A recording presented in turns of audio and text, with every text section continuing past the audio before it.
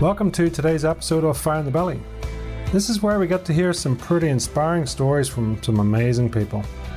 You know, it's always an absolute pleasure to sit down, take time out, and have a warts and all conversation about their journey.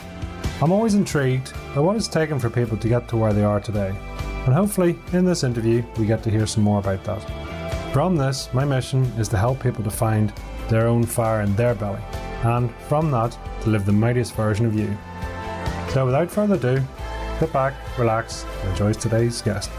Success is a process, not an event. Hello and welcome to the Fire in the Belly show. Today we have myself, Mighty Pete, and we are joined by the John Giordano. Good afternoon to you, sir. Good afternoon to all of you. Listen, it's an absolute pleasure to have you on the show. So it's great. First of all, John, you're calling us stateside. So where are you calling us from today? Davie, Florida. And it's always an honor to be on anybody's podcast to share information and to help God's kids, to see maybe whatever we say might help them. Yeah, that's what it's all about. Sharing is caring and all that, right? So it's right. So listen, to give John a bit of a background here, to help the listeners. So John Giordano is an expert in the treatment of addiction, mental health, and the founder of the National Institute for Holistic Addiction Studies, NIFHAS. He is the author of Proven Holistic Treatments for Addiction and Chronic Relapse, How to Beat Your Addictions and Live a Quality Life. And his most recent book is the acclaimed The Kid from the South Bronx Who Never Gave Up, and is the co-author of Molecular Neurobiology of Addiction Recovery, the 12 Steps Program and Fellowship. Over 20 years ago, Giordano founded the prestigious G&G Holistic Addiction Treatment Center in North Miami Beach, Florida, a 62-bed inpatient-outpatient JCAHO accredited addiction treatment facility. You have a lot more accreditations too as well, but I'm going to stop there, John, and really say, John, that's awesome. Tell us, how do you introduce yourself? What is your thing? Well, like my wife says, it's kind of like sometimes it's embarrassing because I've done so many different things. I'm a chaplain for the police department. I'm a traumatologist. So I work with people that came back from Afghanistan and Iraq. I treat people police officers that have been in shootings, women that have been raped, all kinds of different trauma. So I do that also. I'm also a Grand Master in the martial arts. Black Belt Hall of Fame. I just was indoctrinated into the International Warriors Hall of Fame. 50, this was the coolest thing I've ever done. It was 50 Grand Masters from around the world on Zoom. And we all accepted the award. And we all got on Zoom and said, it was really cool. Oh, wow. And, a national karate champion, I don't know how many times, 10, 15. I don't know. I do a lot of things. All right. I'm a recovering addict for 37 years in continuous recovery. I developed different protocols for treatment. I'm in 77 medical and scientific peer-reviewed journals. I work with 25 universities, doctors, scientists, researchers, clinicians. I work with Dr. Ken Blum. He's the geneticist who found the addiction gene. There is an addiction gene. It's the DRD2-ALE1 variant gene. Now, just because you have that gene doesn't mean you're going to become an addict, because there's such a thing as epigenetics, which means the social environment can change the gene expression. Wow. So there's a lot of stuff that I do. I've done plays, I've done concerts, I've had my own television show for a while, for about 5 years on public TV, talking about HIV, talking about addiction, depression, anxiety, and having different people on. So I've done I had my own radio shows. I've done a lot of stuff. I wrote the book, The Kid from the South Bronx Who Never Gave Up. And the reason I wrote it is to help motivate people. So I'll give you a little background on me, so then you can understand where I came from. First of all, my family is like a mafia family. My uncle was a hitman. My father was a heroin dealer. My rest of my family was Shylocks, and Shylock is somebody who loans you money and at a high interest rate. If you don't pay, you wind up paying. I'll put it to you that way. So when I was 8 years old, my father got arrested and went to jail for 4 years. So I grew up with a dad, without a dad for 4 years. When I was 8 and a half, I got molested by some kids in the neighborhood. I thought I was cursed, so I went to a priest. They asked him to do extreme-unction to get the evil out of me. So the priest says, 10 Hail Marys and 5 Our Fathers, you'll be fine. Well, that didn't work too well. So I call myself a recovering Catholic. So, and anyway, I got into gangs when I was a kid. Black gang, Hispanic gangs, Irish gangs, Italian gangs, all kinds of different gangs I was in. And eventually I got out of the gangs and I studied karate, which was really interesting. The way I got into karate was that we were riding by a karate school, my buddy and I, who were in a gang together. And he said, well, you know what? Let's go upstairs and see if we can beat up the karate teacher. I don't suggest that, by the way. I think it's a very bad idea. But anyway. Good goal. Yeah. That's a good goal to set out with. Oh, yeah. Well, I was a little crazy back then. I was 14 and a half, and I thought I was invincible. And, I was a pretty tough kid, but not originally. I was a little overweight originally, and kids used to pick on me. And then one day I was watching television. I saw these Keystone Cops. It's an old television show. And these guys were moving real quick, and that's how they were beating people. So I decided, well, if I can move that quick, I could beat them too. And all the kids that used to pick on me in the neighborhood, because I was overweight and, I was very insecure. And what wound up happening is I started moving, when a kid picked them, I started moving really fast, and I beat them up. And then I proceeded to beat up everybody in the neighborhood, my poor mother and grandmother. Kids would come, parents were coming, your grandson's beating up my son, and so that's what happened early on. So I got all kinds of different things happen to me growing up. So I always tell people, if you think your life is bad, I'll lend you my family and the way I grew up, and then you can go from there. But to go back, so what winds up happening is that we went upstairs to the karate school, and it was guy teaching karate, but I had to get home because my father was back out of jail now. So if I didn't get home, I would get hit with the belt. So I ran home, and I wanted to go and join the karate class. I didn't want to join because I wanted to learn karate. I wanted to join to see if I can beat up the teacher. I mean, I don't know. I think there was something wrong with me. Anyway, my mother said, no, you can't join. My father said, let him join. So I joined the karate school. And I went upstairs because he had to be 15 at the time. This was 1962. And there was jiu-jitsu class. I didn't know the difference. I just know it was a guy with a robe on with a belt. So I went there, and they showed us how to roll out and how to fall. And then they sat us in a circle. And it was this short guy, little round face, round belly, And I looked at it and said to myself, is this a joke? This guy thinks he's tough? So he sat us around. Then he was going to show us how to block a punch. So I said, okay. He said, can I have a volunteer? So right away, I raised my hand, right? So as he was talking to the class, I tried to sneak punch him. Well, I don't suggest you do that. First, all I know is this. I went from point A to point B, which was on the floor. I had a foot in my throat, and I had a big round face smiling at me. Well, all I can tell you is this. I fell in love with the martial arts. Got out of the gang, and I started learning judo and jiu-jitsu. I became a judo champion. Then I got into karate, and I became a karate champion. I put all that anger and all that stuff that went on in my life into the martial arts. What did it teach you?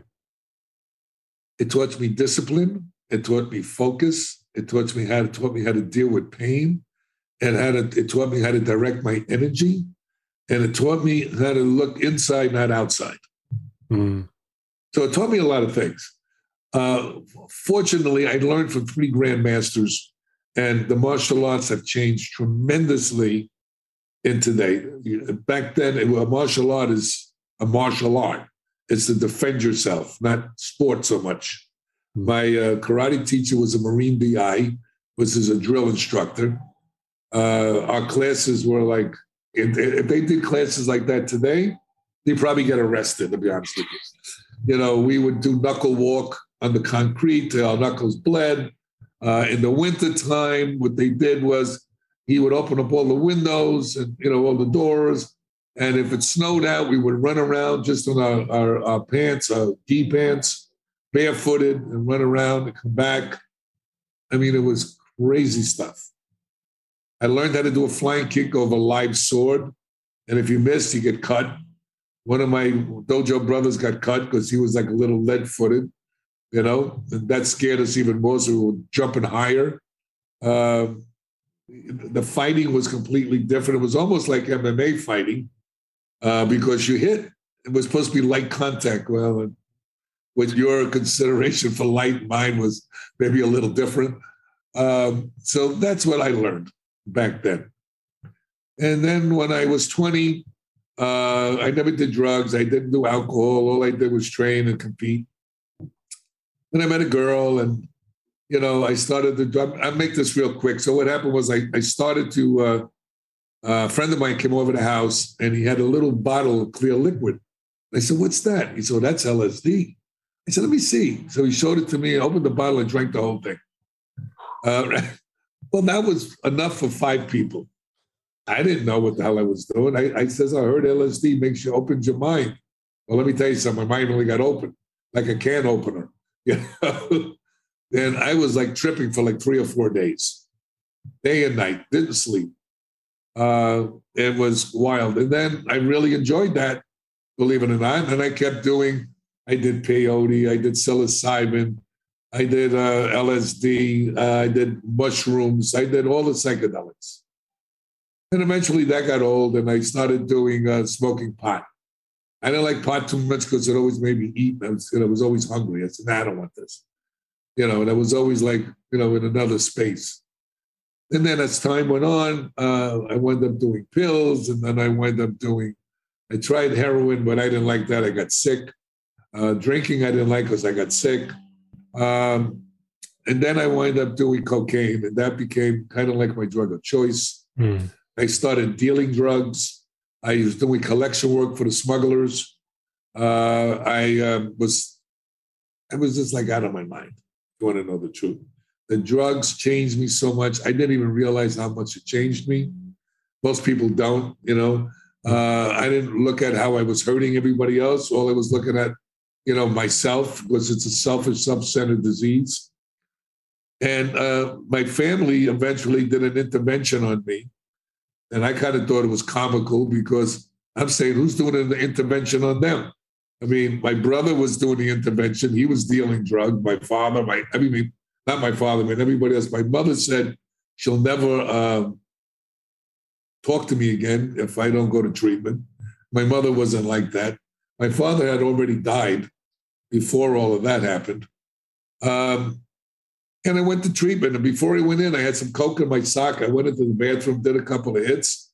And then I went into treatment with dark sunglasses on. I thought I was incognito, So because I taught a lot of the doctors and the nurses, I taught their children karate. So here I am in the drug treatment program. So a lot of embarrassment, a lot of shame. Eventually my brain cleared up, got a lot of guilt. And I went in around Christmas time. So I wanted to go home for Christmas Eve with my kids and my wife. And I didn't really want to go home because I want to see the kids and the wife. I wanted to go home because my friends would come over and give me a Christmas card with coke in it. So they said, no, you can't go. Well, I got pissed off. Now, I don't just get angry, I get rageful. And it just doesn't go away in 10 minutes or an hour. Sometimes it takes an whole day to go away. So I went back to my room. I punched the door. I never had my luggage unpacked. It was always in the closet, ready to leave. And I remember the therapist saying, John, do you ever pray on your knees? And I started laughing at him. I said, what? I says, I told you, I'm a Catholic. That's all we did. I got calluses on my knees. So he says, no, for humility. And it stuck in my head. So I said, what do you mean? God doesn't, listen to me? How about if I'm in the closet? Would he listen to me? I was really nasty and angry and all of this stuff. So I remember him saying, get down on your knee. And I says, okay, let me get down on my knee. So I went to get down on my knee, and I know this may sound strange to people, but I couldn't get down on my knee. And I had to push my knee down, which was really weird. And then it started to freak me out a little bit. Then I started to push down my other knee. And I said, man, what's going on here? And then for the first time, I prayed to whatever, energy, God, divine universe, whatever, to relieve me of all this pain and all this anguish. And it went away like it never was there. Now, let me tell you something. I don't know about you or anybody else out there. It never happened to me like that. And I said, this is crazy. So I tried to get it back. My anger and my rage didn't come back. So that was kind of like my spiritual awakening and treatment, my first one. My second spiritual awakening and treatment was it was time to leave treatment. So what they had, what is known as exiting. Exiting meant that you go in front of all the nurses and the doctor and their therapist, and they give you an evaluation if you have to stay longer in treatment or what do you have to do. I didn't want to go to long-term treatment, all right? That's like 6 months or a year. So I went in there and they said, oh, John's doing much better and he's really listening. Because I used to be in a group, they used to say, share your most deepest secrets. I said, well, I'll have to kill you if I did that. So, so I didn't, then eventually I started sharing and I started changing and things like that. So they all said I was doing well. And the head doctor, this Dr. Morgan, looked at me and says, he's full of shit, just like that. And I went off. I called him all kinds of names, all right? And my doctors looked at me and he says, John, all we want to do is help you. And I burst out into tears. And all I remember was running out of the room. I felt like I was this big, running out of the room in my shoes. And from that day on, I changed. And I always wanted to help people. I wanted to do things differently. And I only went to the 9th grade. So, you needed a GED to become a counselor. So I had to go back to school, and I had to get first I had to get my GED. Then I had to go back to school and learn. I had 300 hours of counseling, and then you had to have 6,000 hours of supervision. And that's what I did. Now, I'm not going to go into all the stories because you got to get the book, The Kid from the South Bronx. I opened up the first treatment center and I got screwed out of that. I opened up the second one. I got screwed out of that because I didn't have lawyers. And what the bottom line is that, I wound up being, in the beginning, I wound up being homeless. Oh, they're doing the lawn here. Anyway, I wound up being homeless when I got divorced, right out of treatment. So a friend of mine gave me a room in a hotel. And my kids used to come, we all used to cry. This is early in recovery. And before I had the treatment centers and stuff. And what wound up happening was my kids came, we cried, and then HIV came around. And I said, oh, great, now I get a disease because I didn't like protecting myself so much. And then it was just crazy. I had a jar I used to put quarters in when I had quarters. I had a bicycle somebody loaned me. So eventually you're going to have to read the book because I'm not going to tell you the rest of how I got out of that. And anyway, as years went by, my son almost died from this disease because my children were addicts. And I watched them put charcoal down his throat and, to get the pills out of him and everything. And that really freaked me out. If you have children and you're watching them die, especially if they do die. Oh, my God, I couldn't even imagine that. But I was watching this, and it was like a nightmare. And I said, I don't want to have other people's children go through this. Thank God today my son is good. He's got 18 years in recovery, so he's doing good. My daughter, she's clean also. She smokes pot she got paralyzed, so she's got Guillain-Barré syndrome. So she smokes marijuana for it. So I said, look, if it helps you, what can I say? So what happened was I got divorced, married 4 times. The third time I got married, I was with this girl, and she said for me to open up a program, my own program. I said, look, I only have $300. So she says to me, well, you should open up your own outpatient program. I said, look, I don't want to go near this anymore. All my experiences I had with all the problems I had. So she says, you should do it. So my friend owned a little 750 square foot building. And I said to him, listen, how much is the rent? He said, how much do you have? So I said, I got $300 in the bank.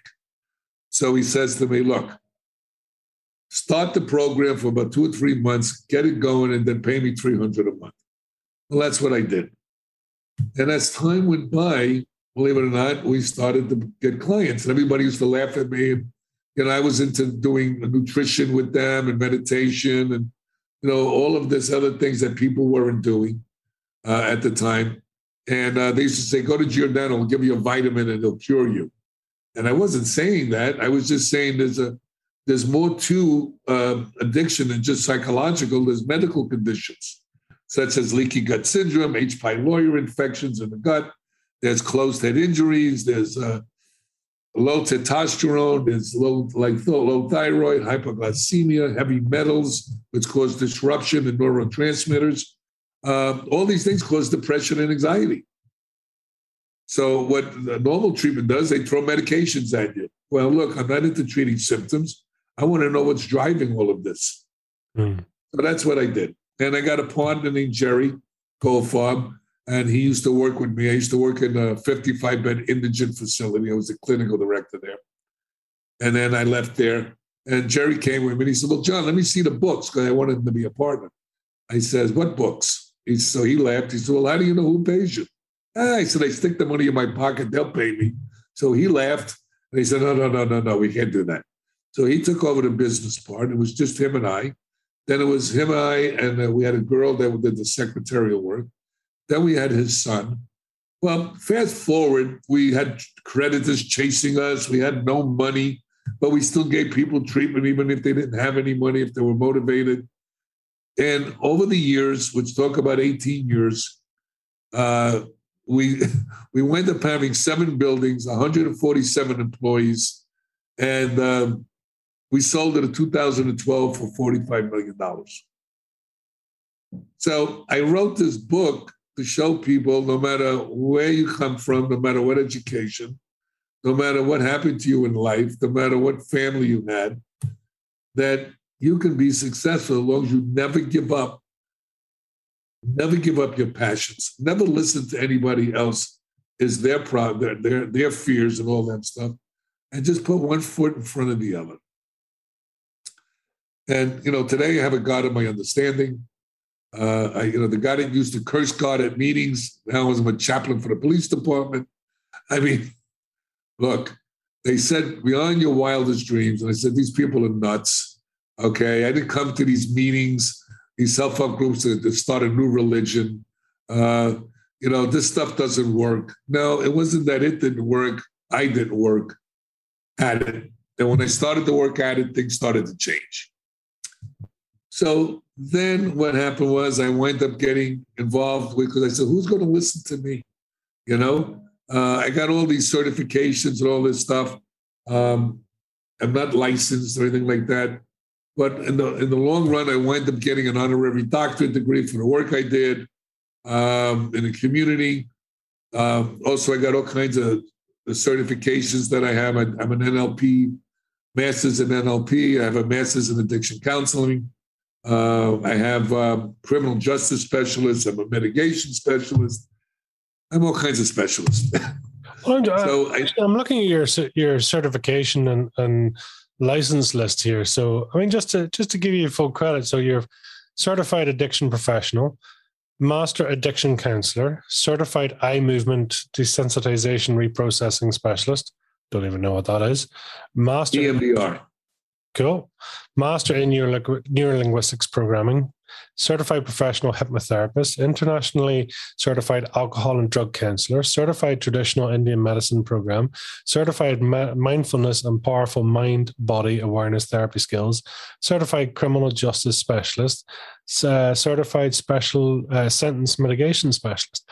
I mean, they are fantastic accreditations, and credit where credit's due to you for that. I mean, that's awesome, right? Well, I didn't, I went to college to go get licensure because, now it's mental health license and all that. But unfortunately, a lot of the mental health people don't know anything about addiction. Yeah. They read from a book. And that's unfortunate. Not to say they can't help anybody, but it's better to have somebody that's actually lived and walked the walk, to help you. So I decided to go into the certification model because a lot of them, that really helped people. When I went to school at college at Barry, I opened up the book and I looked at when it was printed. It was 5 years old. It was already outdated. By the time I got out of college, it was antiquated. So I said, well, what am I doing here? So I decided to do it a little differently. So I got all the certifications. Then, God bless me, I got involved with different neuroscientists and different people. One of the leading experts on Ibogaine, which is a plant medicine that detoxes people within 24 to 36 hours from opiates, alcohol, and things of that nature. And it also sends you back you go into a dream state for about anywhere from, about 8 to 10 to 12 hours, depending if you're a fast metabolizer, slow metabolizer, how your liver is functioning, is how long you stay in this dream state. And what it does is it brings you back into your childhood traumas, and you have what is known as a cathartic experience. And you come out of this dream state, and you have resolution, and you no longer have any what do you call it? When you come out of it, you don't have any of these problems that you usually have when you go to detox. So it's unbelievable, and they don't have any. And how would you say it? I'm trying to figure out the best way to say it. They come out wanting to get help. They no longer have all the residual problems that you have when you detox. They're motivated. They have minimal. And usually it takes anywhere from 7 to 9 days for opiates, methadone, depending on how much it is. And we treated people that had 80 milligrams of methadone, which normally takes 21 days and then about 3 months by the time you really fully detox. 24 to 36 hours. It's unheard of. And I work with Dr. Deborah Mash, who's a neuroscientist. She was the head of the brain bank at the University of Miami School of Medicine. God bless me. I got involved with some of the top researchers in the world. And that's why I got into 77 medical and scientific peer-reviewed journals. I mean, it's like crazy. Doctors don't even have one. And now they put me on the editorial board of a journal. I mean, I don't know how all this happened. I just kept putting one foot in front of the other. I never chased the money. All I wanted to do was help people. And it changed my life and changed a lot of people's lives. I don't get anybody clean or sober. That's what they do. That's their job. My job is just to give them information and direction. And whatever they want to do with it, that's on them. So here I am talking to you. You're the catalyst. Well, yeah, I guess I am. No, somebody helped me that I didn't even know. I remember early in treatment, I was going to these meetings that I hated. I says, what am I doing here? They talk about God sometimes, and I don't want to know about that. And, the people tell their stories. I want to get high after I hear them. But I kept going. And I kept going. And I remember one time the guy said to me, hey, John, how about G-O-D? I said, look, man, I know how to spell. He said, no, because I didn't have a God at my understanding at the time. He said, no, good, orderly direction. I said, that I could deal with. That was my God for the first year and a half of treatment, of recovery, I mean.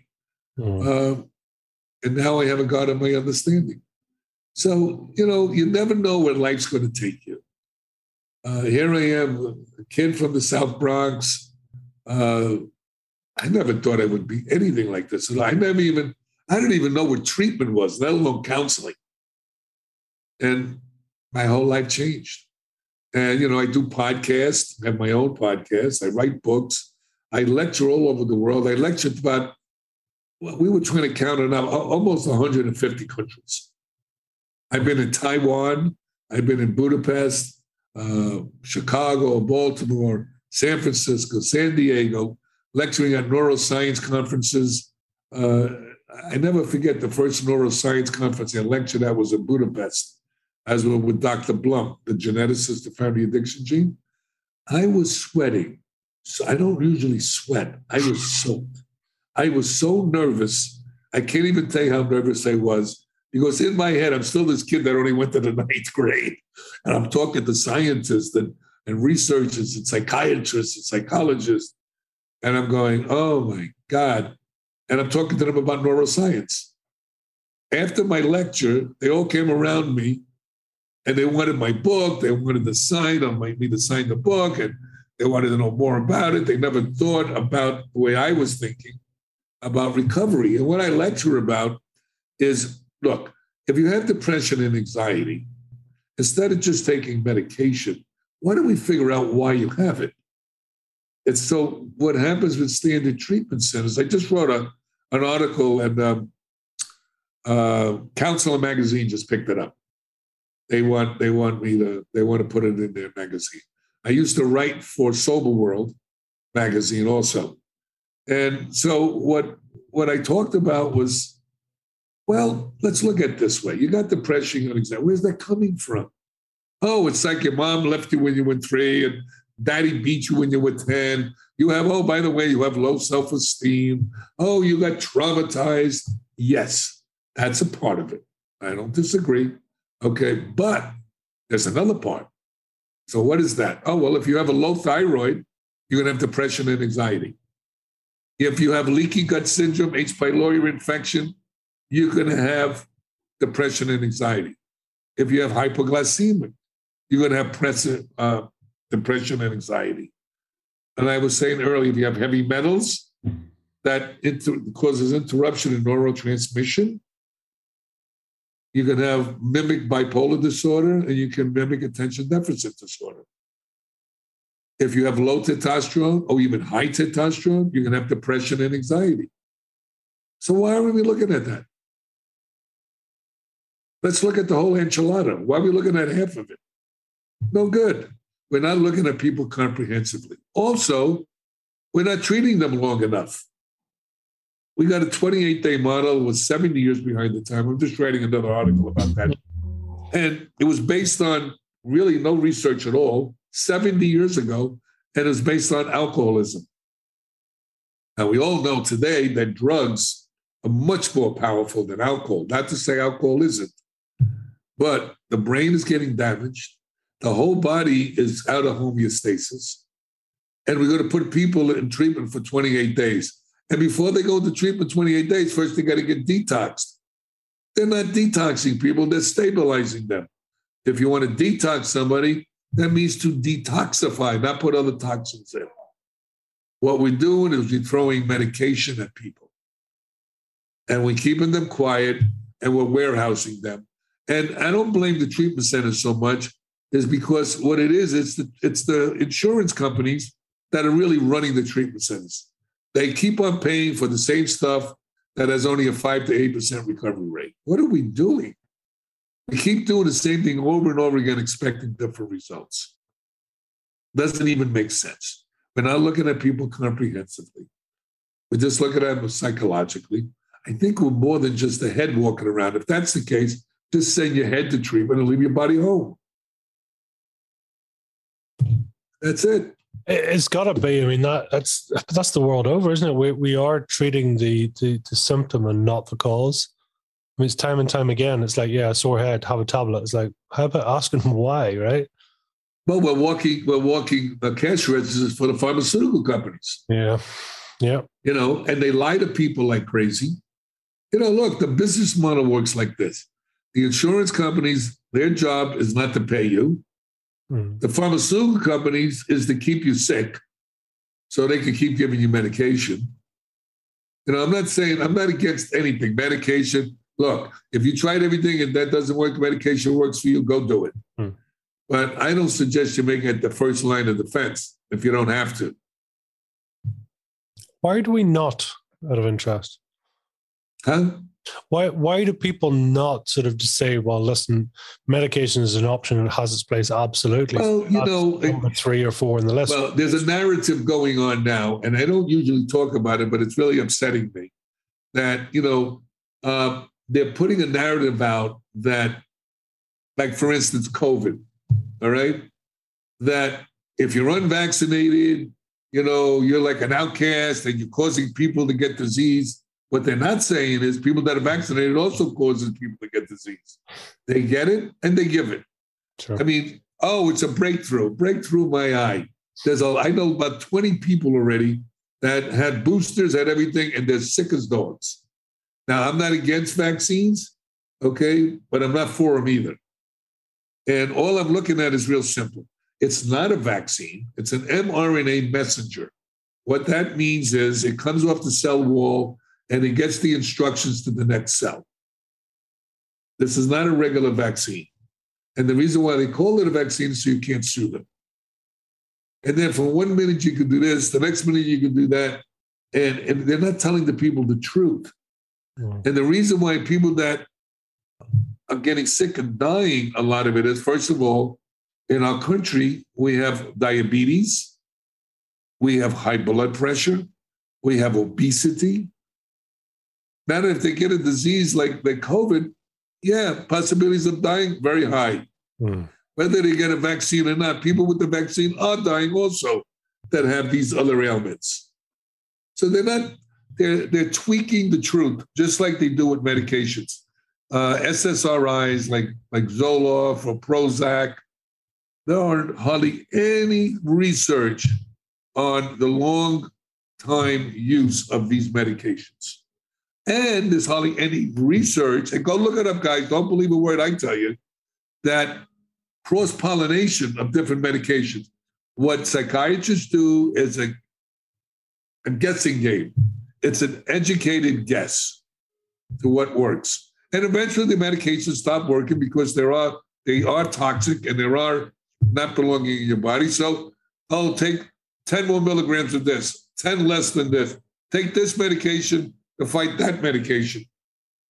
We don't really know what the hell we're doing. And, look, if it works for you, please stay on your meds, okay? But also take the time to go look at other things that are causing this. Build up your immune system.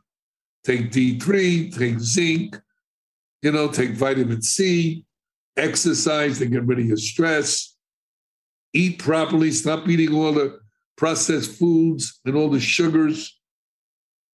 We're killing ourselves. I'm 75 years old. I work out, I fight. I don't take any medication so far. Look, I don't believe in do as I say, not as I do. And that's what you got to do. I got my lawn guys here. I don't know why they're in one place. From your perspective, where do you think we're at? Do you think this is an ever increasing and worsening situation, or is it that we are becoming more aware and less people are dying, but we have to do a longer term treatment and all the rest? I mean, where's the situation, do you think? Is it getting worse? Is it getting better? Well, here's what the problem is, okay? When you want to motivate people, what is the best way you think to motivate them with? Mm-hmm. You would hope pleasure, but I suspect pain. Fear. Mm. Fear. And that's what they do. You got all the news and everybody, it's all based on fear, and things keep changing. Wear a mask, don't wear a mask, do this, don't do that. If you're vaccinated and boosted, why do I have to have 3 boosters? Now, I got COVID. My wife, who has a kidney transplant, she got COVID. My brother, who's 73, he got COVID. My son got COVID, who's 40. I had about 10 people. My doctor is an integrative doctor. We get Regeneron. I did ivermectin. We got antibiotics and steroids. Within 2.5 days, it was gone. We're the likely candidates to die. How did that happen? they're not telling people what to do to fight this. They're only giving them one tool to fight it, and that tool doesn't work very well. Yeah. Especially if you have all these conditions. So especially my wife, I mean, she's got a kidney transplant. She takes immune suppressants. We're not looking at reality here. And the bottom line is, I don't know about you, but growing up, I don't remember pharmaceutical companies saying, tell your doctor to give you this medication for arthritis. You could get high blood pressure. You could die from a blood clot, but you won't have arthritis. I mean, give me a break. We're inundated constantly with these narratives that are going in the press, on television, all over the place. Doctors, I know a lot of doctors that are trying to say what's really going on. They're suppressing them. And a lot of doctors are afraid. I went to get an operation a couple of months ago, a minor surgery. I went to the hospital and they said, are you vaccinated? I said, no. Well, you have to take a PCR test to see if you have COVID. I said, well, if I was vaccinated, do I have to take the test? They said, no. I looked and I said, what? All right. So the nurse pulled me aside. She says, look, Mr. Giordano, you're right. But we can't do anything about it because that's what the administration tells us. I mean, a guy comes in that's vaccinated. He has COVID. He's going to give it to the whole staff. But he's vaccinated, so he don't need the test. I mean, it's getting stupid. It really is. And I believe so many people should take the vaccine, some of them, because they're not healthy and they will die. And it takes time to get healthy. So I understand that part. I'm not against, like I said, or for it. But if you know what to do with your life, you don't have to put yourself, because we don't know the long-term effects of this stuff. That's a problem. And then you're forcing people to do something, put something in your body that you don't even know what can happen down the road. Nah, I don't think that's cool. And we're doing the same thing with addiction. It's almost, if it wasn't so serious, it would be funny. What are they doing with addiction that's similar? Same exact thing. That they have a certain way of doing things, which is really interesting. I'll give you an example. In I think in the early 1900s, we had a morphine epidemic. Guess what they try to do to solve that? All the geniuses, the doctors and everybody. Take a guess. Oh, it's real simple. Heroin. Let's give them heroin. Now you're laughing, right? Well, this is what they did. Don't believe me, guys. Go back in time. Go Google it. All right? Well, we're doing the same thing today. Here's what we're doing today. They get you hooked on OxyContin, oxycodone. First of all, it wasn't supposed to be addictive. Now they're getting sued to death because, it is addictive. All right? So now they give you oxycodone or OxyContin. Then you want to get off that, then you got to get Suboxone, okay? Or buprenorphine, all right? Which is, by the way, an opioid. Opioid means synthetic, opiate means natural, okay? So that's another opioid to get off the opiate, okay, opioid that you're on. And then because you're taking opioids now, you need another medication for constipation. So they get you coming, going, and going. This is facts. This is not, I'm not making this stuff up. And when they try to get off of Suboxone, very difficult. Now, they say, well, people get back into society, they're drones. They're emotionally blunted. And when they want to get off of it, we did a paper on it, those who are prone for serious depression, they commit suicide. But of course, you don't hear that because it's suppressed. It goes against the narrative. So, people are asleep. They got to get educated. We got a wonderful thing called the internet. And these guys thought about that too. Oh, that's all conspiracy theories. Oh, those guys don't know what they're talking. Oh, this is a lie. Look at these. So when they say to me, don't you follow the science? I say one little thing to them. Which science? Mm-hmm. There's a lot of different science out there. You can find your truth no matter where you look if you want to. That's right. So, it's real sad what's going on in the country. And I never talk about this stuff, but I mandating things and people can't go in a restaurant. So they're vaccinated. So here's my card. I can give you the COVID. So now I got a card to show you I can do that. What are they talking about? It don't even make any sense. So that's what's going on in addiction, and that's what's going on today in this disease that's running around, this pandemic. There's an epidemic going around that they hardly ever talking about, which is addiction. 100,000 people died last year of overdoses. 100,000. Just want to circle back because you referred to your own addiction and even your sons and your daughters as, it's an addiction plus time. So it's, I've been free for X amount of years. Does that, am I picking up correctly when you say that addiction is a life sentence essentially, and it's the time that you haven't employed the addiction? Is that a well? Here's the whole thing that people don't understand. First of all, it works like this. When people say I'm an addict, I don't agree with that, and I understand why they want to say it. I could say I'm a recovering addict. It's like instead of saying I have cancer, I'm a recovering cancer patient. Mm-hmm. Okay.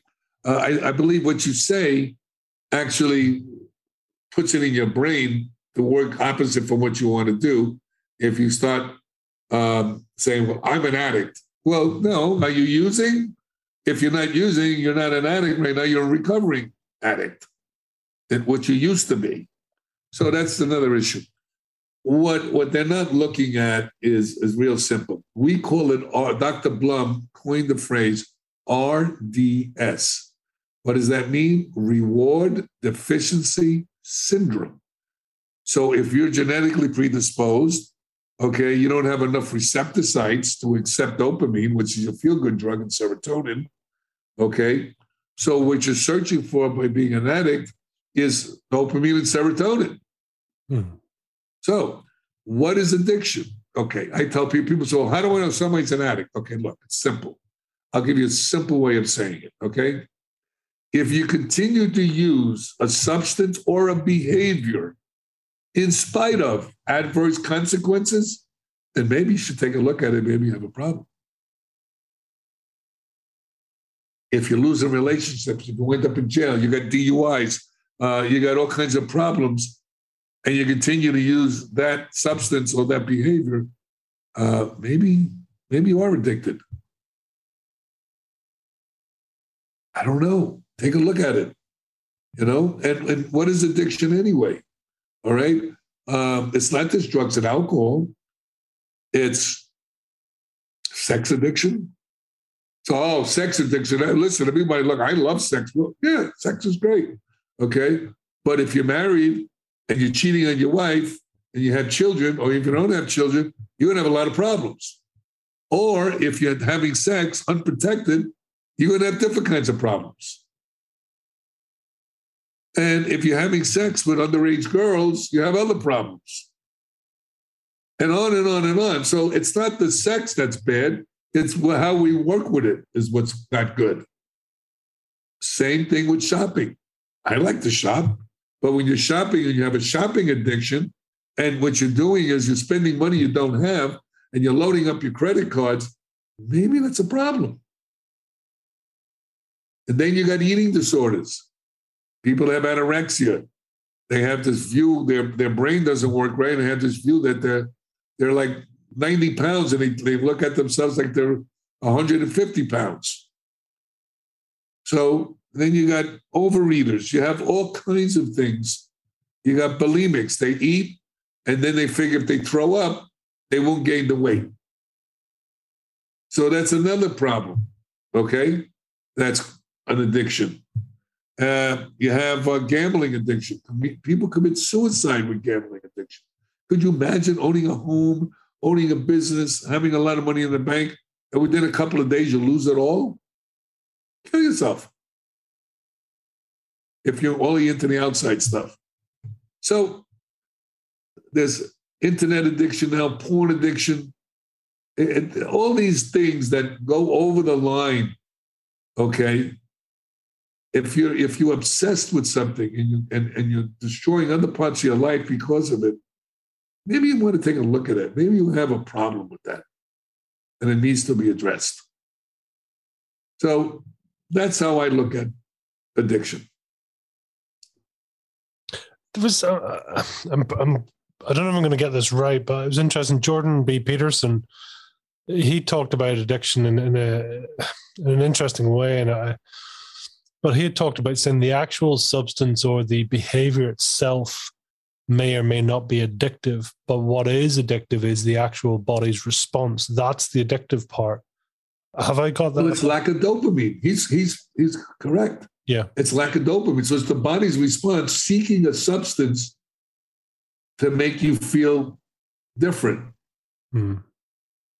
So it's the doing the drug is more when I did drugs, it was my mind would go and I would be more intellectual. I never did anything with it, when I'm using, it's like stupid. It's not the drug, it's what you're trying to accomplish with the drug. It's a biochemical problem. It's not just the drug is the drug. But when you're seeking dopamine and serotonin and you're starving, it's like starving. Okay, you're hungry, you're going to eat anything, no matter whatever's close to you. So it's the same thing with drugs and alcohol. Mm. It's key, isn't it? What are you most proud of? Sorry? What are you proud of? What am I proud of? Oh, so many things. I have a life beyond my wildest dreams. I have a wife I'm with 26 years, who I love more than anything in the world. Matter of fact, it's a story in the books. I'll give you a little thing. We were going out. Now, every woman I ever picked, I call it a broken picker, okay? Because it always winds up a mess. So my wife of today, she was in my first treatment center, which was a hospital-based program. I didn't even know who she was. She told me she was in there. I didn't know. She had a crush on me, so I didn't know. Anyway, over time, I kept running into her. I was teaching at one of the colleges, group therapy, and she was there. I was lecturing, she was there at one of the classes. And then the last time I was doing group at South Shore Hospital, and she came in as an intern, and my son was with me because he was acting out in school, so I had to have him with me. And he said, "Hey, Dad, I think that girl likes you." I said, "Oh, okay." So I never forget it. She came into my group chewing gum. I said, "Excuse me, take the gum, put it out, and I'll sit down." So she looked at me with her big eyes, she sat down. Anyway, after group, I said to her, "Would you like to intern with me? Here's my card. Call me if you like to intern." 2 weeks later, she gives me a call. I says, "Oh," she said, "Do you remember me?" I said, "Yeah." I said, "Oh, you want to intern with me?" She says, "No, I want to go out with you." So I said, "Okay," and that was the start of our relationship.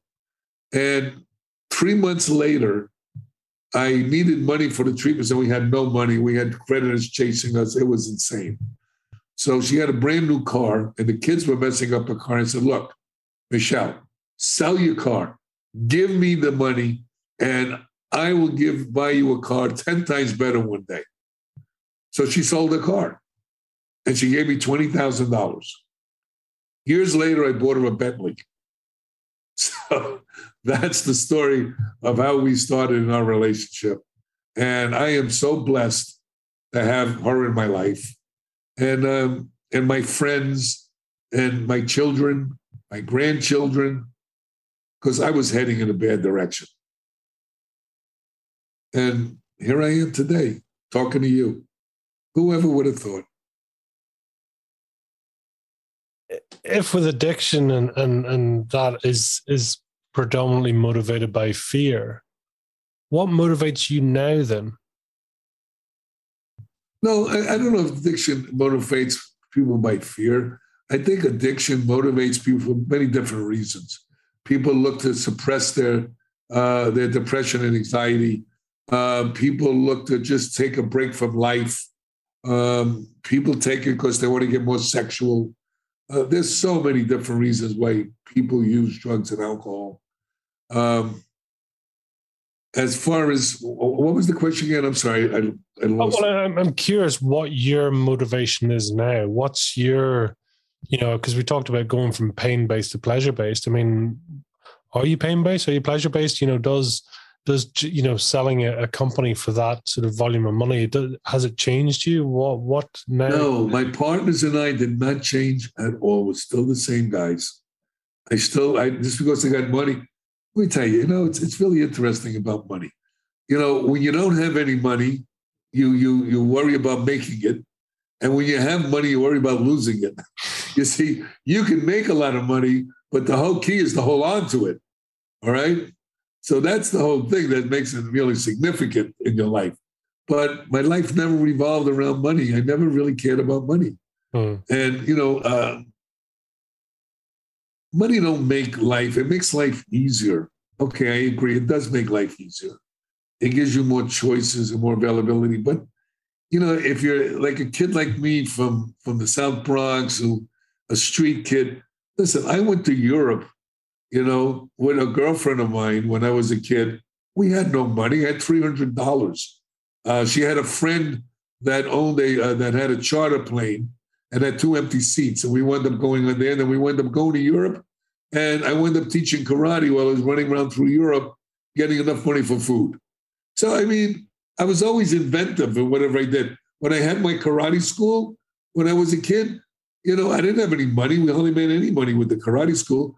I went down to the clothing guy that owned a clothing store and said, look, I'll tell you what, I'll give you private lessons. You give me a shirt and a pair of pants. I had more clothes, just as much clothes he had in his place I had in my place. Then the guy owned the restaurant. I did the same thing.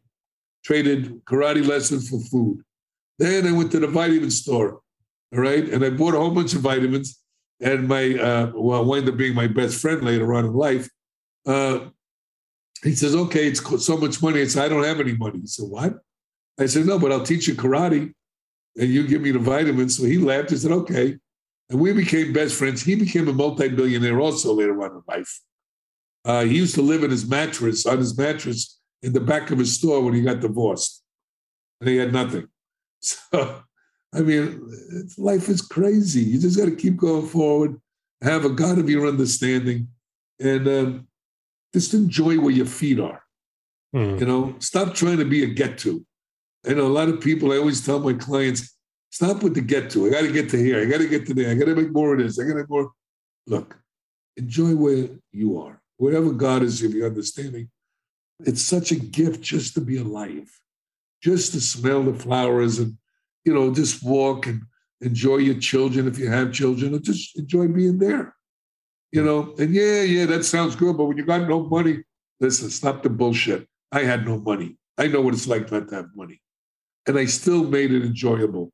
And that's not, and anybody that knows me and listens to this podcast knows it's the truth. I remember I used to feel depressed when I was in that room, when I got out of treatment and the kids used to come and cry for a couple of months. I'm not going to say I wasn't. Then you know what? I said, screw this. A friend of mine loaned me a bike. I got on my bike. I was traveling on the boardwalk. I live in Miami Beach. I was living in the Tudor Hotel that my friend owned. And I just started to enjoy where I was. I said, look, this is where I am now. It's not going to where I'm going to stay, but this is where I am. And I really did. Honestly, I really enjoyed myself at night, looking at the sky and smelling the ocean. And you learn that stuff when you become appreciative of what you really do have instead of what you don't have.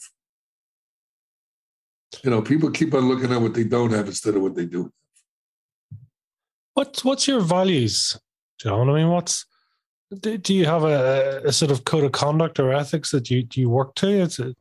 Well, yeah, I look at spirituality. I don't believe in religion. I believe in spirituality. And what that means to me is learn to be kind instead of right. Do your best not to lie, cheat, or steal, or hurt another human being or yourself. Help people less fortunate than you. And make a difference in the world instead of just looking at being selfish and self-centered. It's all about you. And I believe that's what I do in life. Simple, right? You know, when you've been down the road I've been down, almost dying a few times, and, you know, selling drugs. And I used to teach in Colombia, one of the cartel's bodyguards. I mean, I put myself in so much danger and so much stuff. I mean, you can't even believe all the things I've been through. You know, that's why I wrote the book, and, you know, to show them, you know, what is, I don't make money from the book. What I make, you know, it's not about making the money. It's about turning people on to say, look, man, this is the road I've been down, homeless, this, that. Look where I am today. And you don't have to be where I am today.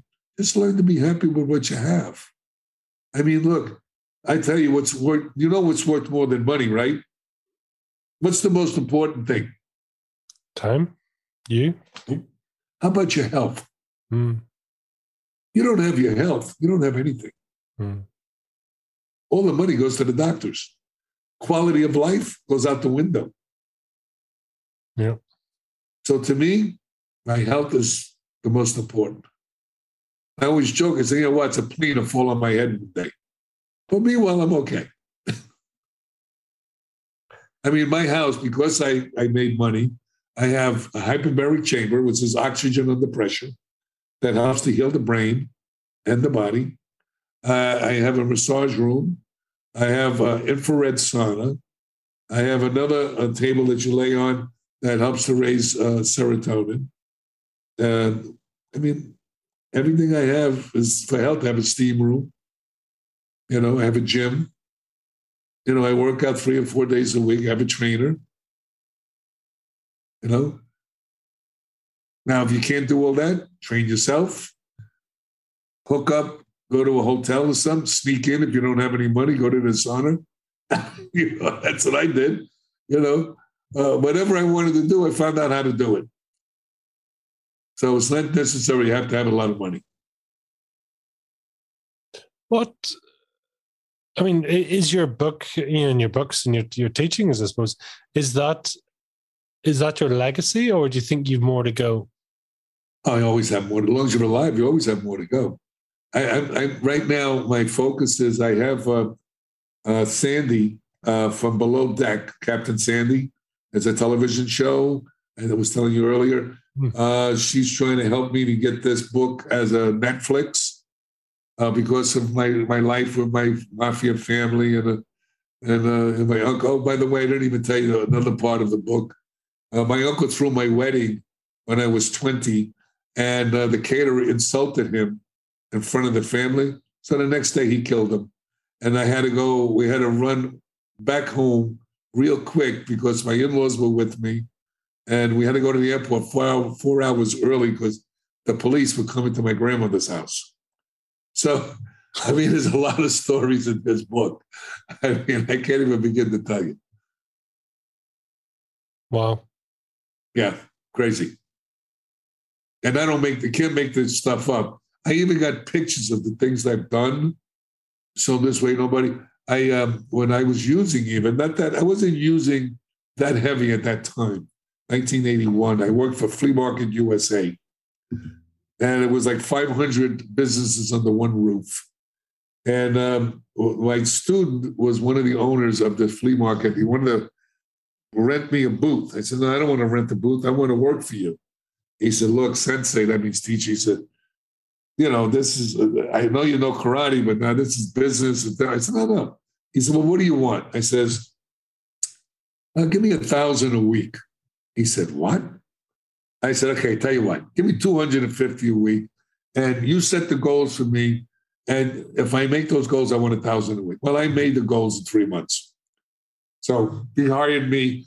I was the marketing director for the flea market, and I was the security. So I had my black belts doing the security, and I was doing the marketing. I had $40,000 a month. This is 1981. $40,000 a month, okay, for marketing. And I did the commercials. I wrote, directed them, acted in some of the commercials. Then they wanted to have a grand opening that was the biggest grand opening in the state of Florida. I said, okay, let me see what I can do. So I got James Brown from another friend of mine I used to work for. And we got James Brown. We had a James Brown concert. And I invited President Reagan to come to the flea market for a grand opening. Now, everybody laughed at me. I was the butt of everybody's laughter. But oddly enough, I got a letter back from the White House. It's in the book, so you can see it. All right. And you can see the concert in my book, too, pictures. And what I did was I invited the president because I said we were revitalizing Liberty City and Overtown. That was in the Afro-American community where they had riots in the early 1980s. And nobody wanted to go into the community. What I did was I hooked up with all the churches and all the deacons, and I went to church and I put them all together to help the community. Then I got with the SBA people, Small Business Association people, and to help people learn how to run a business, how to buy wholesale and do all that. So we were helping to revitalize Liberty City. And what happened was we had James Brown, and the White House sent me a letter saying that President, sorry, due to scheduling, he couldn't come, but he's sending a representative. So they sent Carrie Meeks, who was a state representative at the time. Then she became Senator Meeks. And, they investigate you. They don't just send people, like that, okay? So after investigating me and doing all this and seeing what I was doing with the community, she went to the Martin Luther King Foundation, and they gave me the Martin Luther King Award on stage in front of 60,000 people. It was an outdoor concert as far as you could see. You can say people, and I got pictures of it so people go, oh, John, come on, take a look. You let me know. So that's part of the story. So, I did a lot of things. I did plays, I did television shows, radio shows, I did all kinds of things. I didn't know how to do any of it. I never threw a concert in my life. I had 8 plays in the Theater Performing Arts, Jackie Gleason Theater. I didn't know how to do a play. I wrote, directed, and produced it. And this one, before I got into recovery. So I did a lot of stuff in my life. I just did it. My son said, but Dad, I put him into business. He goes, Dad, I don't know how to do this. I said, well, figure it out. And that's how I worked. It's perhaps a strange question, but do you trust yourself? All depends on what I'm trusting myself about. I'm just wondering if, the likes of addiction or whatever that, well, you tell me. Do you always have to be on guard? Is there always that aspect, or? It's not about being on guard that you have to be super vigilant, But, sometimes, there's like spending, right? Sometimes I spend too much. I have to be on guard. My wife, John, what are you doing? I said, oh, yeah, you're right. I got to back up. And sometimes I say I want to eat right and I don't eat right. Look, I don't do anything perfect. I just do the best I can. But, and when since I treated addicts, I know that line that you could go over real easy, So I watch for that. And once I see myself go, I say, whoop, and I call up my therapist, I go to meetings, I call my sponsor. I have a support team. I don't go by my own brain. I don't care how smart I think I am. I don't know how long I've been in treatment. That's bullshit, okay? I need help. And I learned one thing in life. I want to remain a student. Because if I'm a good student, I'll be a good teacher. And that's what I've learned. Yeah. So, yeah, am I on guard? No, I just know that shit happens in plain English. And it can happen real quick because I know while I'm sleeping, my addiction is doing push-ups. What is your method of learning then, John? You come across very much like you throw yourself in, but is that a fair? What way do you learn? What way do I win? What way do you learn? What's your method? I'm always reading. I'm always with the scientists talking to them. I'm always on top of new modalities that are coming out. I love learning. So that's what I do. And I help, and I also treat clients. I learn from them. They think they're learning from me. I'm learning from them. And my wife suffers from depression. and anxiety. And I learned from her. I mean, she just went through a bout of depression. She can't take the things that I know that will help her because of a kidney, especially amino acids. Amino acids protein is very difficult for the kidney to process. So she can't do all of that. So she's on these medications, which I'm not a fan of, but listen, she tried to kill herself 3 times over the years, because the medication was off, not because of any kind of situational stuff that was going on. It's just that her brain goes haywire. And now we just finished TMS, transcranial magnetic stimulation. They help, and it's helped. And I'm always looking for new things to help. Neurofeedback works real good. There's a lot of things that help. Acupuncture, and we did different things over the years. And most of the time she's fine, But every once in a while, the medications, because the body gets used to them, and you have to start changing them back and forth. And this is what goes on. So I deal with this in my own life. So it's just about never giving up. What's your guilty pleasure without the guilt? Guilty pleasure without the guilt? I always have guilt. I eat the wrong stuff. I said, never going to do that again. I'm eating that stuff again. Shit. Basically, sometimes I get angry with my kids when they don't want to listen, and then I forget how to be a therapist, And listen, I'm a human being like you, just because I know all this stuff doesn't mean I'm always applying it, Otherwise, that'd be perfect. And if I'm perfect, you better stop praying to me.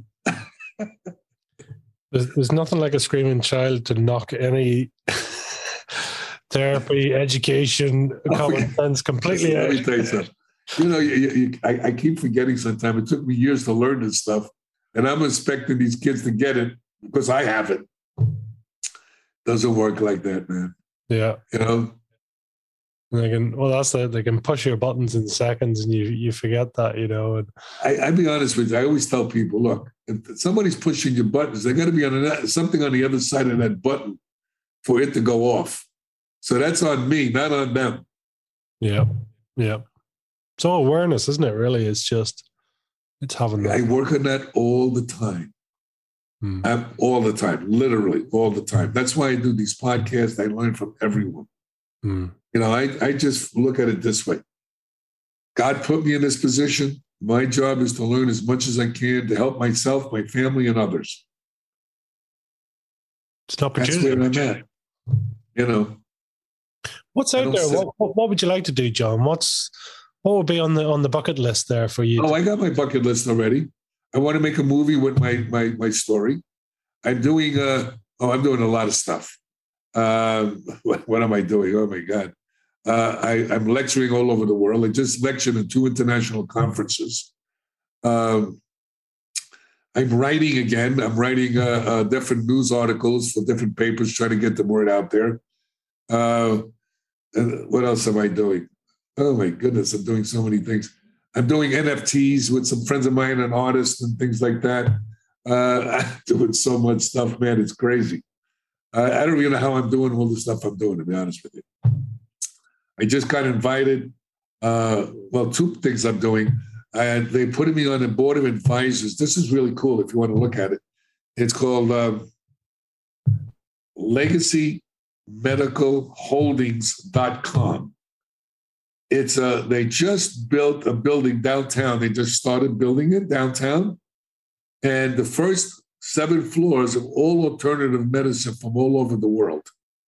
The rest of the floors are condos and a hotel. And Steve Watson, who's a good friend of mine, asked me to be on the advisory board with this guy, Bob Goldman, who is the head of A4M, which is a platform for alternative medicine. And they have these events all over the world, sharing information and things like that. So I'm on with a couple of doctors. So I'm on the advisory board for that. Now they want me to be the head of the trauma part of they're doing for vets, all alternative medicine for vets. So I'm doing that. What else am I doing? I don't know. I'm doing my own podcast. Sure, I'm doing a lot of other things. I can't even remember half the stuff I do. I keep busy. I'll put it to you that way. Is that your preference? I mean, if we were to send you on a lie by the pool sort of a holiday, are you just going to go mad and wreck the place? I say what? If we were to send you off on a relaxing, quiet holiday, it sounds like that would be more torture for you than relaxing. Well, no, because I'm always doing things while I'm away anyway. I sold my business while I was on a cruise. So I enjoy it. It's not that I'm uptight or I'm stressed out and I don't know how to relax. When you love something, it is relaxing. See, I never looked at my owning a treatment center and working in as a work or as a job. It was my life. And it still is. Like this is. I do this. I enjoy this. Because if I can get one person to listen to one thing that I'm saying, maybe, just maybe, I help them. Yeah. And that's how I get high today. Right, no. I was going to say, excuse the pun, but yeah, it is. That's how you get high. It's different. Yeah. Listen, when I sit down, I do therapy. Also I do another thing I do. I'm a consultant for treatment centers. So I just was the program director for a treatment center, detox, and a consultant. And I did groups and I did individuals there also. I can relate to just about anybody. I can relate to street kids because I was a street kid. I can relate to uptown people, multimillionaires because that's what I am. I can go anywhere and talk to them, And when people say you don't understand, I say, good, I'll lend you my family, I'll lend you my life, and let me know how you do, So, listen, human beings, you need to touch their soul, okay? You see, therapy is not about learning about it from a book. It's like learning about football from a book and never playing the game. Can you understand it? Yeah. Can you appreciate it? Yeah. But can you really know it? I don't think so. So it's the same thing when I do treatment with people. I understand where they're coming from because same place I came from. And I understand where they need to go. But that's up to them, not up to me. See, therapists don't fix anybody. We fix ourselves. What a good therapist does is he rapport with you and he gives you information. And when you do, I always tell addicts, they say, well, I don't understand why I'm going to listen to you about this. And I say, well, your best thing can get your ass in that chair. So tell me what you want to talk about. Try something different. That's what I got to do. Solid advice, isn't it? Just try something different or do something different because otherwise Well, you know what it is? People, addicts and people in general, not just addicts, people in general want everything right away. They want it yesterday. It took time to get sick. It takes time to get well. And that's what takes patience, takes discipline, takes focus. It takes knowing about what your end game is. Like people say, well, I don't know what to do. Oh, I don't know where to go next. I said, well, look, no decision is a decision. So make up your mind what you want to do. You don't want to do anything, then you're going to stay right where you are. In other words, this is not rocket science. It's real simple. And you got to be careful how you talk to yourself. Because when I hear people say, language is really interesting. Because the language will tell me exactly how you're thinking. For instance, I think I can help you. What does that mean? That means you're not sure. Oh, I'm going to try to do this. What does that mean? That means you're not sure. So when I hear those terms that people use, I know what they're thinking. Because if I'm going to do something, I know I'm going to do that. Or it's like me telling you, I'm going to try to give you $1 million. Yeah, okay. I'm going to give you $1 million. Now we can take it to the next step. See if you get it. Okay? But if I say I'm going to try, right away the tenors go up. Was trying says I'm not sure. Mm-hmm. So language gives a body language also gives away everybody. You know, so I watch their body language. I listen to the tonalities of their voice. I listen to the verbiage that they use to describe something or to talk to me. And from there, we can work. And that's how I do therapy. Out of interest there, how many, generally, do people know what they want, or is it something that's part of the therapy is to go through that they have? You know, I believe people know what they would like, right. Maybe not understand what they want, okay? But they don't believe because their belief systems go. They don't believe they can attain it.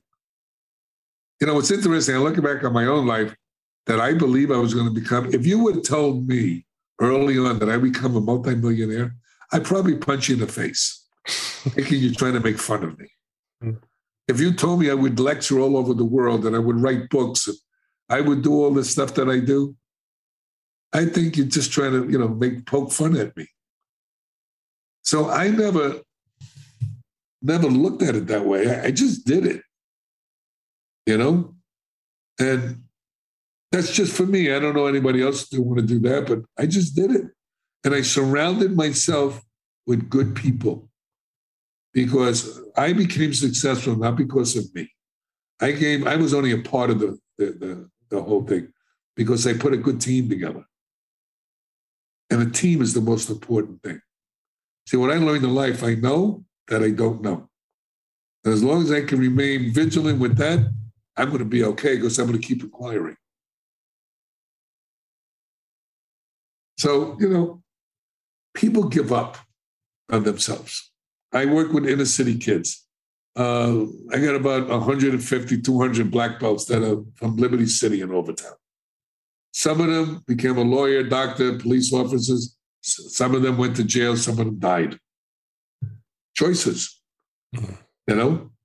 Yeah, because, you know, especially when you're black and, you know, you got things against you, whether people believe it or not, it's true. Just like the Irish had when they came to this country or the Italians came. Everybody gets their shot in the batter's box. But you can overcome that if you don't listen to anybody else's narrative. And if you just put one foot in front of the other, get educated. See, what people don't understand, most countries, they want to keep the population uneducated so they can control them. So the best thing people can do is become educated. You know, I was always afraid to go to school because I said, I can't remember anything they say. You know, I remember my sponsor told me, you have to sit in the front of the room. I said, look, give me a break. I said, can I sit in the back so I can hide at least? You know, then they're going to ask me to raise my hand. Nope, in the front. And that's what I did. You got to push and you got to push. Are you going to do it perfect? Maybe, maybe not. Okay. You're going to be successful in everything you do? Maybe, maybe not. I wasn't. You know, what people don't understand, you don't only learn from your successes. I think you learn more from your, what you call failures. And believe it or not, as far as I'm concerned, there are no failures, only lessons. And the only time it's a failure is when you quit. Yeah, that's so true. I mean, you do learn more from your failures, right? Because there's so many. Absolutely. Sometimes you have to do the same thing over and over again for the same stupid failure. You know, that's because you're not paying attention. But eventually you'll get it if you keep going. It's choice, really, isn't it? Amongst other, it's choice. Yeah, it's choice. And choice and belief system. We don't believe in ourselves quite often. We don't believe that we can make it above a certain level. You know, then we go into, oh, I'm too old for this, so I'm too this and too that. You know, I mean, look, stop with all the nonsense. If you have a passion for something, and if you don't know how to do it, go find somebody that does. Go learn. There's no shame in the game if you ask for help. And that's what I learned. Look, being a grandmaster, See, people don't understand about karate a lot. There's a part of karate that nobody really talks about. And what that part is, when a man comes to your karate school and comes on the mat to learn how to fight, he's surrendering his manhood. Bottom line. He said, look, I know you can kick my ass. Please teach me how to kick somebody else's ass if I have to. And that's the truth. Mm-hmm. So, it's everything takes work. It's just like food. If it usually tastes too good, probably not too good for you. Terrible, isn't it? Yeah, that's the way it is. I know it's terrible. Especially when you get to my age. I'm on the seafood diet. I see food and I want to eat it. But I want to stay in shape, so I can't.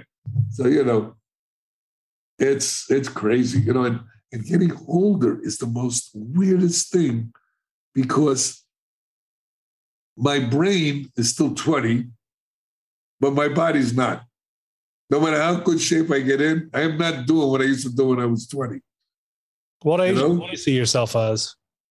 What age do I look at myself as? It all depends what I'm trying to do. Sometimes I look like I'm 100. I can't do flying kicks anymore, otherwise I wind up in a hospital. So, it all depends what I'm doing. But the bottom line is, I don't look at my age either way. I just, it's what I can do, what I can't do. And, I have a tendency of overdoing things. So I got to pull myself back. That's one of the challenges that I have, because I still forget how old I really am. And my body, look, we're like old cars. The fenders fall off. You need a new alternator.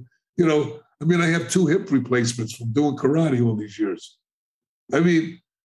Look, I always tell my wife, if they can find an android, if they make an android, all right, and it's looks like a human, put my brain in there. I'm fine, because, my body doesn't do what it used to do, So I got to change the way I work out. I have to change the way I look at things. And it's really difficult. I remember I competed when I was 72, fighting. And I used to be mostly a kicker. And I can't kick anymore like I used to. So it was a whole different thing. My brain was freezing up while I was fighting. I got the first 3 points on him. And then he got the rest, and he won, and I lost. And I just did it to challenge myself at 70. I was the oldest guy fighting, But I love fighting. I love it. To me, it's like chess when I fight. It's like a chess game. But I'm missing a few pieces. That's the problem. So, that's just life. What are you going to do? And that's just the way it is. There was a TV program here in the UK called Only Fools and Horses, and in that there was a guy that said, listen, he was a sweeper cleaner, so he used to sweep the streets, and he said he had the same broom for 30 years. And I was like, God, that's amazing. He says, yeah, he's only had 12 new heads and 15 new shafts, but it's the same broom. And I was just thinking, as you explain it, different parts of you coming on and coming off, it's yeah, it's still me, but yeah, that's right. That's the parts. I'm telling you, it's crazy as you get old. I don't know how old you are, but I'll tell you, that's awesome. You're just not the same. And then you look at, I'm looking at, I'm still alive, so I'm looking at different women. I'm going, but wait a second, they're young kids. And besides, I'm married, so there's another story. But my wife, actually, she's beautiful. I was married to 2 Playboy buddies, not at the same time. They were empty and I was empty. So it's not about only beauty, But I'm still shallow, and I want someone that looks good, and that's part of my thing. They could be good, but they got to look good too. I don't want somebody that doesn't look the way I want them to look, And I'm just honest about it, Oh, that's shallow. Yep, that's me, shallow. Refreshing honesty. Yeah, well, what you see is what you get with me. What am I going to bullshit people? Because for what reason? I'm bullshitting myself then. Yeah. That's not who I am. Yeah. Yeah. Makes sense. Yep. Tell me, if you were to try and summarize your fire in the belly in 1 or 2 words, what would they be, John? What would they be? Well, my favorite thing is never give up.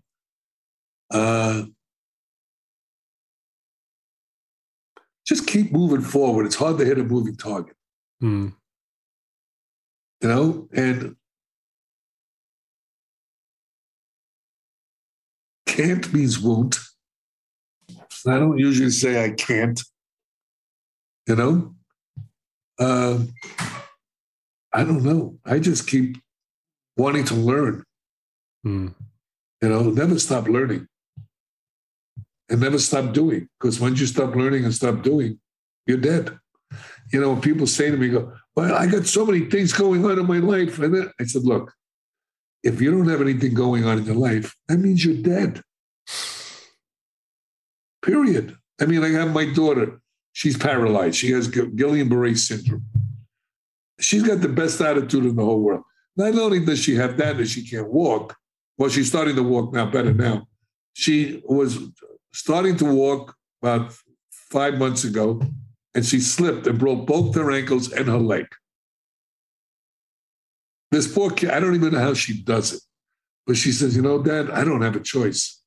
I learned from you. I just keep going. Yeah, sometimes I get depressed. Sometimes I get down. But I don't have time for that shit. I got to go and help myself. And that's what she does. And my son is another one. He just hurt his arm. He ripped his muscle in his arm. I said, oh, Dad, my arm. I said, look, man, it is what it is. Fix it and move forward. If you can't fix it, work around it. That's what karate taught me. Yeah. Also, when I was fighting, if I broke my hand a few times, I broke my toes, I just used the other leg and the other hand. I didn't stop. I didn't say, oh, poor me, I broke my hand. Oh, what am I going to do? Give me a break already. Just go forward. And that's just who I am. Whatever that is. So, John, tell us, where can people learn more, find out more, get a copy of the book, or get a link to the copy of the book? Oh, the book is all over the place. It's on Amazon. It's on Barnes & Noble. It's in someplace else. I don't know. We go to Amazon. You can get it. The other book I wrote, How to Beat Your Addictions, I wrote it. I didn't want to just do what I thought it was. So I interviewed about 200 addicts, alcoholics, and people that had other behaviors. I wanted to know how they stayed in recovery, not just quitting drugs and alcohol and behaviors, but there's a whole process after that. How to become a better human being, how to continue on this process without medicating yourself. I wanted to know what they did, okay, what they didn't do.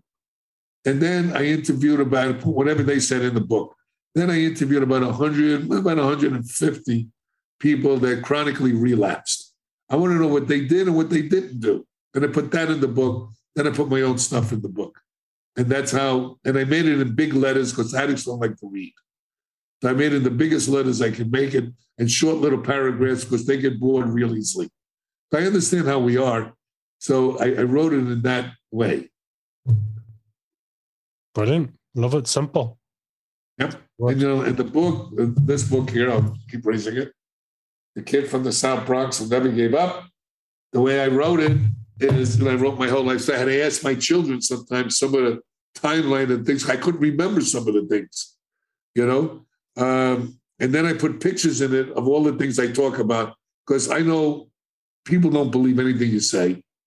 So, I make it real simple. I always tell people, whatever I tell you, and I'm going to tell you all now, don't believe a word I tell you. Go look it up. Period. It's easier that way. They don't believe you anyway. So what's the difference? Let them find out on their own. It's going to be many, many, many years from now. But what ultimately is going to go on your gravestone? What's the message? What's the message on my gravestone? I guess never give up. Keep going. And there are no failures, only lessons. And if you guys want to reach me, also, you can go to John, the initial J, Giordano, GIORDANO.com. And you have my whole website. You have all my videos and television shows and all kinds of things. Fantastic. And research. So it's all about That's basically it. You know. John, it's been an absolute pleasure having you on. So thank you so much for sharing. I'm looking forward to reading the book, and so many great stories. So listen, keep doing. You're gonna have a lot of fun with the book. You'll see. Like I used to teach the blind and the handicapped. Also, one of my blind belts was a national karate champion in forms. I had him fight once, and he says, "Well, I can't see." I said, "Don't worry, the guy's in front of you." So anyway, he fought the guy. He beat the guy. He was a big heavyset guy. So the guy found out he was blind. The guy started crying because he got beat by a blind guy. I mean, I used to take my student David, who was blind. When I used to do collection work for the smugglers, I used to take him with me. So he says, "I can't see anything." I said, "Just look tough. Just sit there." Just put some glasses on or something. Yeah. Let me say, I was so crazy, man. It was like unbelievable. But thank you for having me on. Listen, John, it's an absolute pleasure having you on. Thank you so much. And until the next time, thank you. Okay. God bless you, man, and stay safe. Thank you. Well, that was another great episode of Fire in the Belly. This really wouldn't be possible without our great guests taking the time to share their personal journeys. And boy, oh boy, sometimes it is personal. It's an absolute pleasure to have that, and then to hear the journeys that people have been on. We've loads more episodes coming up soon, and it's always a pleasure to have guests on. If you do happen to know anyone with true fire in their belly, please reach out to us so we can share their journey, lessons and successes. So, all that's left to say is have a great day, live with fire in your belly, and be the mightiest version of you.